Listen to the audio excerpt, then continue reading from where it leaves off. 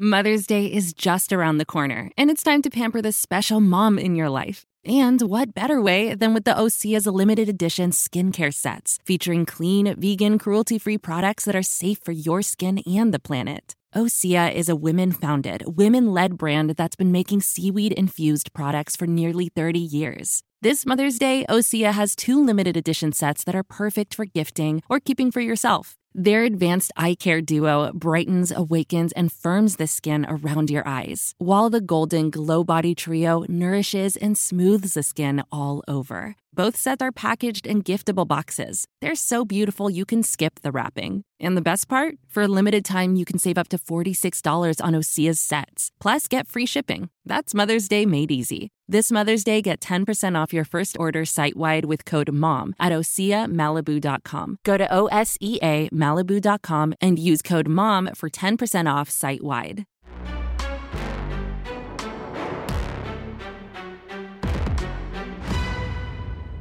Hi, everybody. Welcome to another edition of Packers Unscripted from Packers.com. I am Mike Spofford, joined, as always, by my trusted colleague, Weston Hodkowitz. We're coming to you here from our studios at Lambeau Field to look ahead to Sunday. It is a noon kickoff between the Packers and Buccaneers at Lambeau Field, and it's on CBS, Wes. It was switched from Fox to CBS, so just so you're aware, and so the folks out there don't automatically go to Fox to look for the Packers in an NFC game. In 1997, if I would have told you the Packers are going to play the Buccaneers in an NFC Central game on CBS, you would have never believed me. No, I wouldn't have believed you. But this is the world in which we live. We'll take a look at this Buccaneers club because you talk about a game that is awfully big for both squads here in the middle of December. Tampa Bay started the season 2-0. Yep. Then lost 7 out of 9 over the next 2.5 months. But now suddenly they've won 2 in a row. They've gotten to 6-7. I think most importantly is they are coming off of a big road win in the NFC South. They went into Atlanta, pulled out a win in the final 30 seconds or so against the Falcons to create this 3-way tie in the NFC South with the Falcons, Buccaneers, and Saints all sitting at 6-7. So Tampa Bay got the win it needed last week to be able to say, all right, this division title is there for the taking, and the Packers are the next team in their way. I think it was Kenny Clark in the locker room on Wednesday night who was saying, this is a big game for both teams. Yeah. Very different reasons. Certainly you need every victory you can get and then figure out from there whether or not that means wild card or whether that, in the Buccaneers case, could mean a division title. Right. But I look at a lot of parallels between these two squads because while Tampa is much more veteran-laden than Green Bay is, they had to work through some things mid-season, was not looking good at all, but they've righted the ship a little bit. They've won some turnover differential battles. I think Baker Mayfield, by and large, has played pretty well as of late, and Rachaad White has been getting going as well. Defensively, there is a lot of parallels between what the Bucs are going through and what Green Bay is going through. They are a hurting unit. If you saw, neither team practiced on Wednesday. Yeah. The Bucs held a walkthrough. The Packers didn't even do anything. They just did meetings. And you look at the injury reports, you can tell why. Packers, a lot of things going on there. Tampa Bay, Vita Vea didn't practice. Devin White would not have practiced. Carlton Davis didn't practice. There are so many injuries on that side of the ball for the Buccaneers. But be that as it may, a game will be played at noon Central start time on Sunday, and one of these two teams is going to have to come out on top. Yeah, and with regard to the Buccaneers, really you can't overstate how big that win was for them last week in Atlanta, huge. Because if they lose that game, they are 2 games behind the Falcons in the division with only 4 games left to play. So the division title is practically out the window, and then they would also be at 5-8 and on the outside looking in at this whole mess of teams, 7-6, 6-7, fighting for these wild card spots. So just an enormous win for them, and they got points in that game like from anywhere and any time they needed. They got a pick 6 from Carlton Davis, they got a safety from Antoine Winfield on a blitz. And as I said, Baker Mayfield, after the Falcons had scored with about 2.5 minutes to go, Desmond Ridder got a touchdown. Baker Mayfield took the Buccaneers the length of the field. They scored with about 30 seconds left, and then made a tackle of Drake London inside the 5-yard line on the final play of the game to preserve that victory. Baker Mayfield, Wes, we've seen him before, and in fact, this will be the third consecutive year we're going to see him in Lambeau Field in December.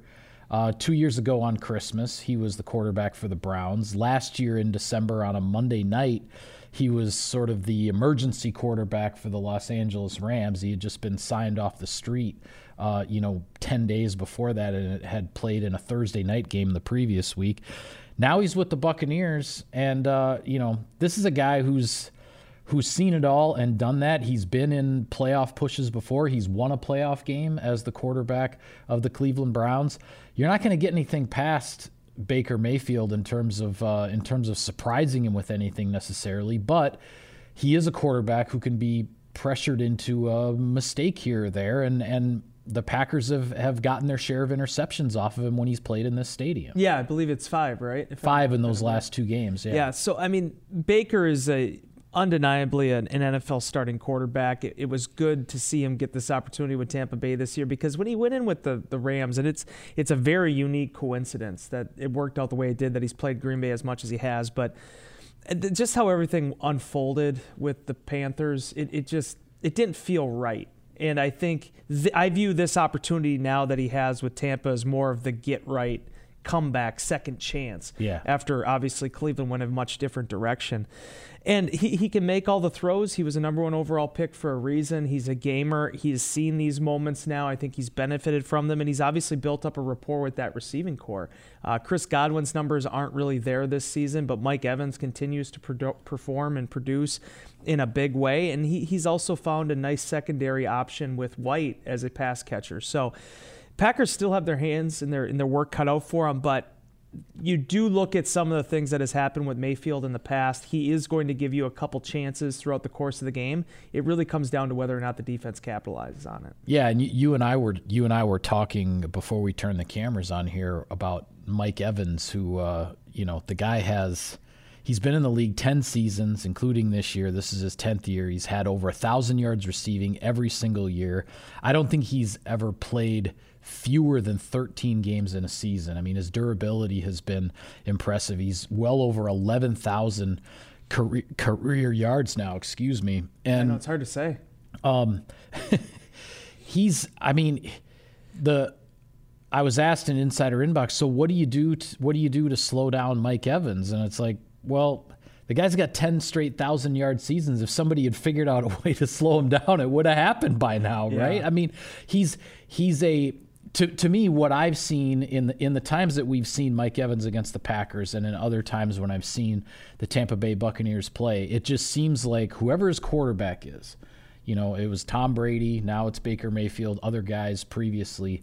It seems to me that the quarterback just waits for the opportunity when the defense is in a call that leaves Mike Evans one-on-one. Yep. And then the ball is going that way because they aren't 50-50 balls with him when it's one-on-one. It's more like 80-20. He comes down with the ball more often than not, and you can't double cover him every play. You can't provide safety help on every single play. No defense can really do that throughout the entire course of a game, and he just always maximizes on his opportunities when he gets a one-on-one chance. Yeah, and he's kind of, the more I think about it, he's almost like the NFC's version of Keenan Allen, where I think it is That's exactly what I said in Insider Inbox. Did you really? I haven't even had a chance to read it yet. Yeah, you hadn't, and that's exactly what I said. He's like Keenan Allen in that he just keeps putting up numbers and producing, and yet not a whole lot of people talk about how good this guy is. Well, and I think a big reason for that is because it ended up taking him 6 years to make a playoff. Yeah.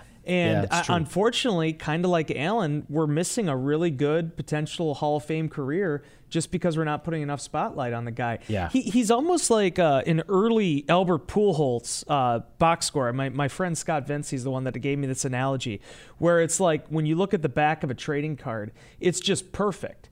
There's no injury season. There's no, hey, he had 15 catches as a rookie. No, it's all production from the day he walked in the door. Yep.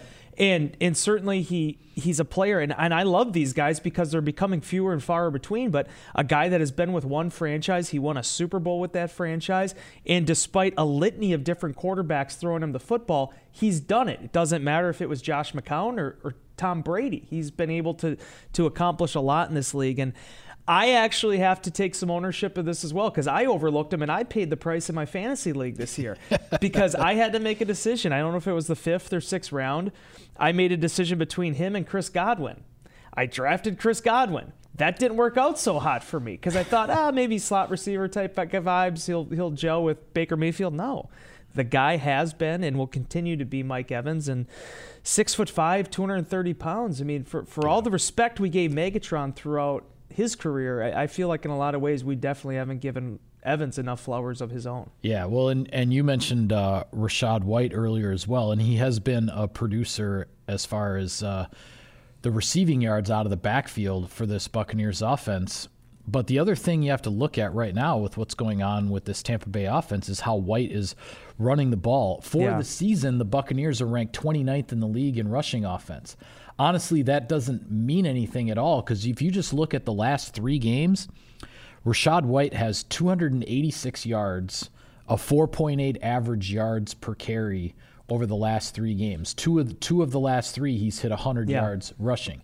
That's not they are no longer the 29th ranked rushing offense in the league. What they've done recently is what they're hanging their hat on offensively, and with the Packers coming off of another rough game defending the run, they've got to shore that up because you can't let Tampa Bay come in here and control time of possession and control the game with the running back because then it gets a lot harder to get after Baker Mayfield. Yeah, and Tampa's one of these rare teams in this day and age where they just feature one bell cow back. In a lot of ways, they did it with Leonard Fournette before this as well, and White has been the guy. I don't think anybody else has over 300 rushing yards on the season. I think he's pretty much been the dude for them, and now all 4 of his games with over 20 carries have come in the last 6 weeks.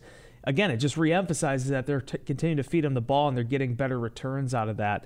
A capable back, I think everybody felt like this year, everyone understood he was going to be RB1 for them, and he gives them some versatility, gives Baker Mayfield some different options in which to use him. But at the end of the day, even though they've made this switch from Bruce Arians now to with Todd Bowles, the head coach, and now they have a new offensive coordinator now as well, they still have kind of stuck to a very similar blueprint for how they want to structure their offense. And as of late, it's been very successful.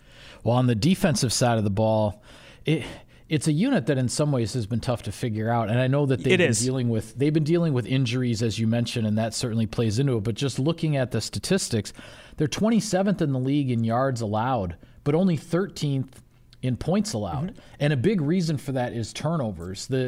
The Tampa Bay Buccaneers are actually +6 in turnover margin for the year, which is not a number you would normally see for a team that is 6-7, that is hovering around that 500 mark. But it is a defense that has taken the ball away. I think that is what has helped keep points off the board, even though they have surrendered a lot of yards. And the other thing that really sticks out to me, Wes, is that from a pressure perspective, they have 6 different guys on this defense that have 4 or more sacks on the year. One of those being Antoine Winfield, who's a nickelback / safety / do-it-all DB. And when I talk about 6 guys with 4+ sacks, that doesn't include 2 of the biggest names on the defense in Levante David and Devin White, who have 3 and 2 sacks respectively. And I know those guys have dealt with some injuries and missed some time. But my goodness, 6 guys with 4+ sacks, plus you still have David and White if both of those guys are available to play. How exciting is Antoine Winfield as a football player? Wow. I mean, when you look at this, Michael, I will get to those inside backers here shortly, but Winfield's the guy that in 2020, when the Packers are having that back and forth with Tampa, sometimes you look at a rookie and you're like, this is the guy, and it's not just because of what his name is. He has everything you look for. Yeah. 97 tackles, which leads the team for them. 11 passes defensed. He's picked off 2 of those. 4 forced fumbles, 3 fumble recoveries, and yeah, he's also added 4 sacks. He's an all-around playmaker, and as Bill Huber was asking of Jordan Love in the locker room on Wednesday evening, you can't really even diagnose where he's going to be at any given time. He's used kind of in the same way that Charles Woodson was used near the end of his run in Green Bay. He's listed as safety, but you're going to see him in the slot. They could blitz him. They have depth in the secondary, depending on what happens with Ryan Neal here, but he's a guy that is going to be everywhere. He reminds me, frankly, and the Woodson thing is interesting to me. He reminds me of Troy Polamalu, except without the size, because he's not as big as Polamalu was, and obviously without the hair. Yeah, that part too. And maybe he just reminds you of his dad too. But when you talk about a guy who's lining up everywhere and has a chance to make an impact defensively from almost any spot on the field, that was Polamalu. That's why he's in the Hall of Fame. And Antoine Winfield, still very young, long way to go. But, man, this guy can play. For 3-4 years in the league, it's incredible what he's done. And when you think of that star kind of defensive back that you throw on a guy, he certainly fits the bill. Levante David and Devin White, though, those guys are, I think, the prototype, and they've been the prototype for years of how you want to develop a defense. A veteran that is wise beyond his years but still plays at an exceptionally high level in David. Yeah. Second on the team in tackles this season. I think he was now up to 33-ish, around that area. Remarkable the way he's been able to adjust his game. And I remember 3 years ago saying this is a guy that's not getting enough love. He's been one of the top inside backers in this league for years, but no one's given him credit for it. He's definitely gotten his flowers now at this point. Devin White, I think, is dealing with a foot injury right now. We'll have to see exactly where he's at in this one, but is the number 2 to that. And then Villa Vea is one of the most exciting defensive linemen in this league. He's been that way for a number of years, just a monstrous human being that also is incredibly athletic for a guy his size. Yeah, I mean, how many teams have their leading sack guy for the season be an interior defensive lineman? I mean, he's a problem. I mean, he's tough to handle. Yeah, and it's not even like the Aaron Donald thing where Donald's just going everywhere. You're going to find him between the 2-3 techs, and he's going to push your interior lineman. He's going to be somewhere. He's going to be somewhere in there, and you got to be ready to handle him. But to be honest with you, I haven't watched enough Tampa this year to explain exactly why they've been so far down the list in terms of their pass defense. I think they're 3rd from the bottom in the league. Their run defense has been fine, but I mean, overall, as you mentioned, the yards allowed this year are up there. The teams have been able to move the ball on them, but they've played well situationally and been able to keep some teams off the board too. And when you look at a team that, again, has gotten on a little bit of a winning streak here late, a lot of times it's going to come down to keeping the opposing team out of the end zone. Yeah, well, we'll get to our keys to victory in just a second. I'll take care of a little bit of sponsor business. Sirius XM NFL Radio delivers hard-hitting analysis and up-to-the-minute NFL news that true football fanatics need 24/7, 365. And at Cousins Subs, we have something for everyone, like our Wisconsin cheese curds, mac and cheese, golden fries, and creamy shakes, all paired with your favorite sub or sub in a bowl. Cousins Subs, 50 years of better. All right, keys to victory, Wes. When I say what's it going to take for the Packers to win this ball game, what is at the top of your list? Well, I'm going to put on my Mike Spofford Week 14 hat and tell you that it's going to come down to running the ball and stopping the run.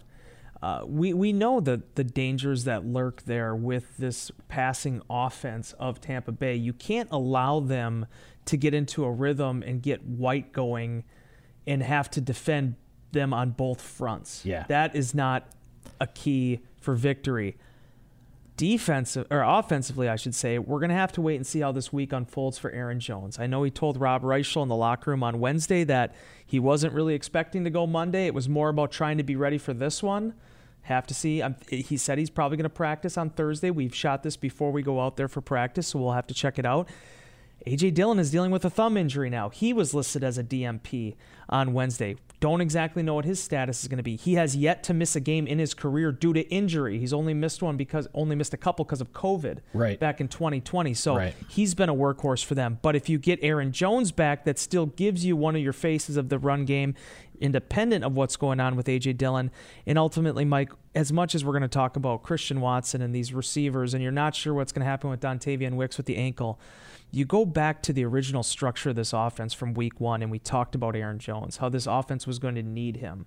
It's taken a while. It's been an inconsistent year in the injury front. I know he's had some fits and starts. Looked great in the opener against the Bears and then just hasn't been able to get back into a rhythm again. You hope the hamstring is behind him. You hope that we're getting close to the knee being behind him and the Packers can mount a playoff push here with their Pro Bowl running back. Yeah, and I'm totally with you, with regard to the stop the run, run the ball thing again. What you and I were talking about it earlier this week after we got back from the game in Jersey, and as much as,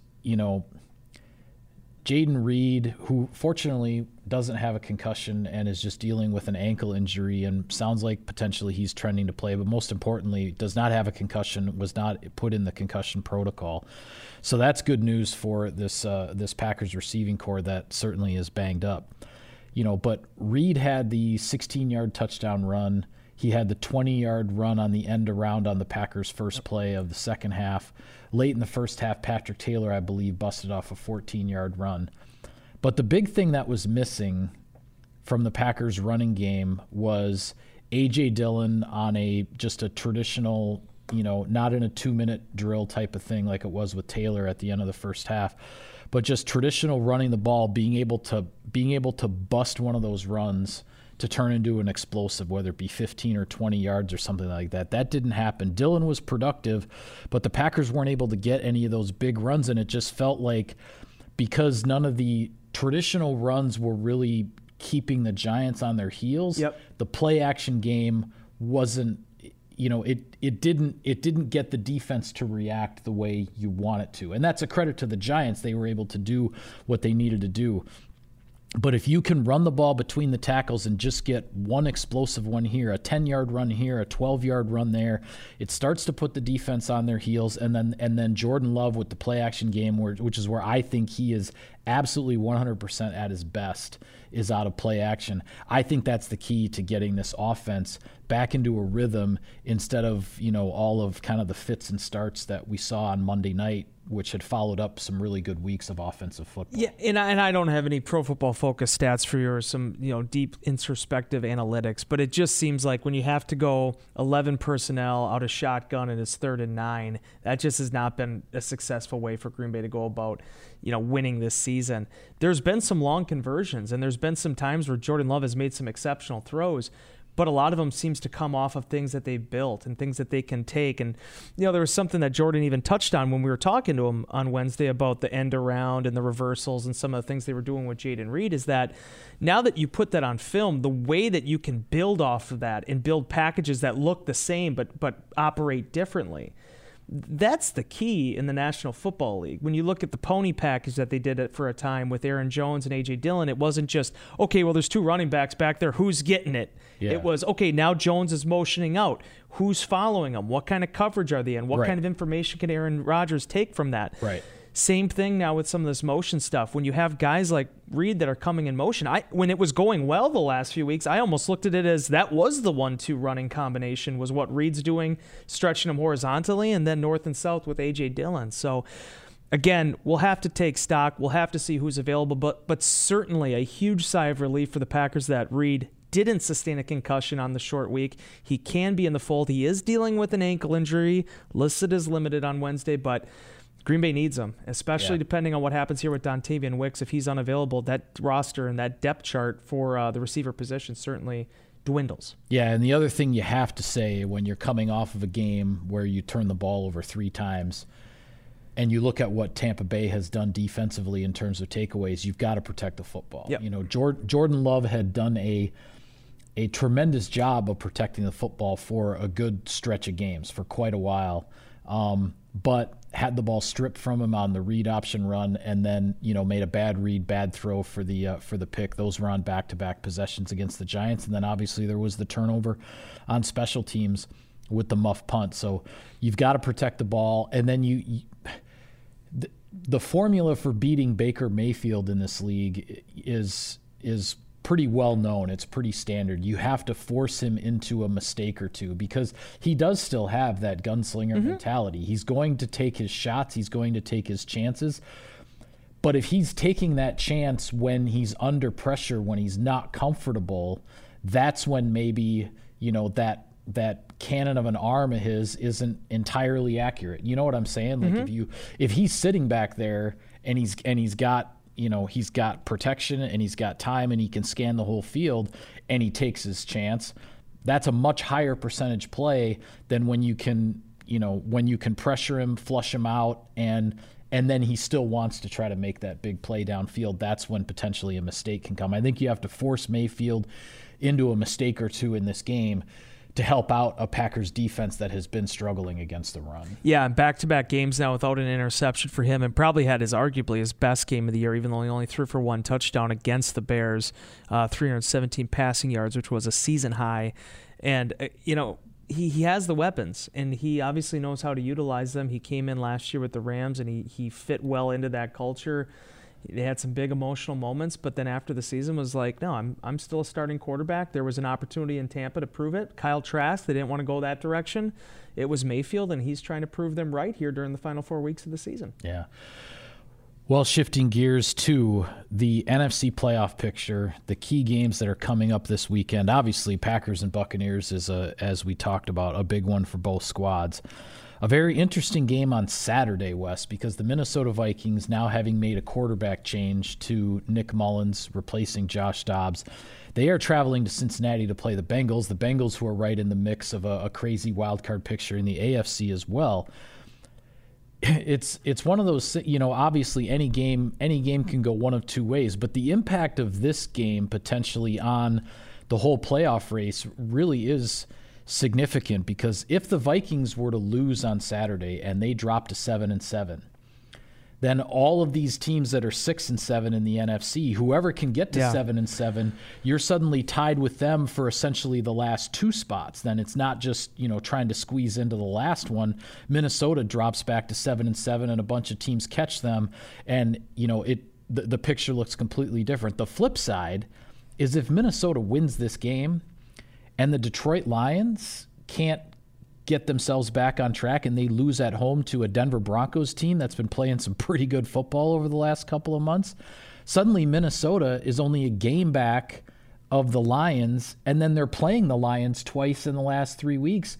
A win here by Minnesota and a loss by the Lions could put Minnesota, for all of their quarterback changes, put Minnesota in position to possibly win the NFC North again. We'll talk about this during one of our off-season shows, but man, I really don't like how they've done this with the divisional matchups. Like we were just talking about this with the Giants. I don't know how. I mean, what's happened here with Minnesota playing their last three games after this trip to Cincinnati, their last three games go Detroit, Green Bay, Detroit. I don't get that at all. Yeah. Like how do you not play one of your division rivals until Christmas? Yeah. Like that just doesn't make any doesn't make any sense. So, but be that as it may, I could totally see why they would have scheduled Detroit, Minnesota for the finale. It just to have them 2 weeks before that is so weird to me. But yeah, it is. I agree. Let's get back to the bones of this thing. Jake Browning, 75% completion percentage, looks like a player right now for Cincinnati, going up against a Minnesota defense that, depending on which metric you look at, among the league's best right now with what they're doing with Brian Flores as coordinator. Yeah, and Browning is dealing with some kind of like a forearm injury or something. It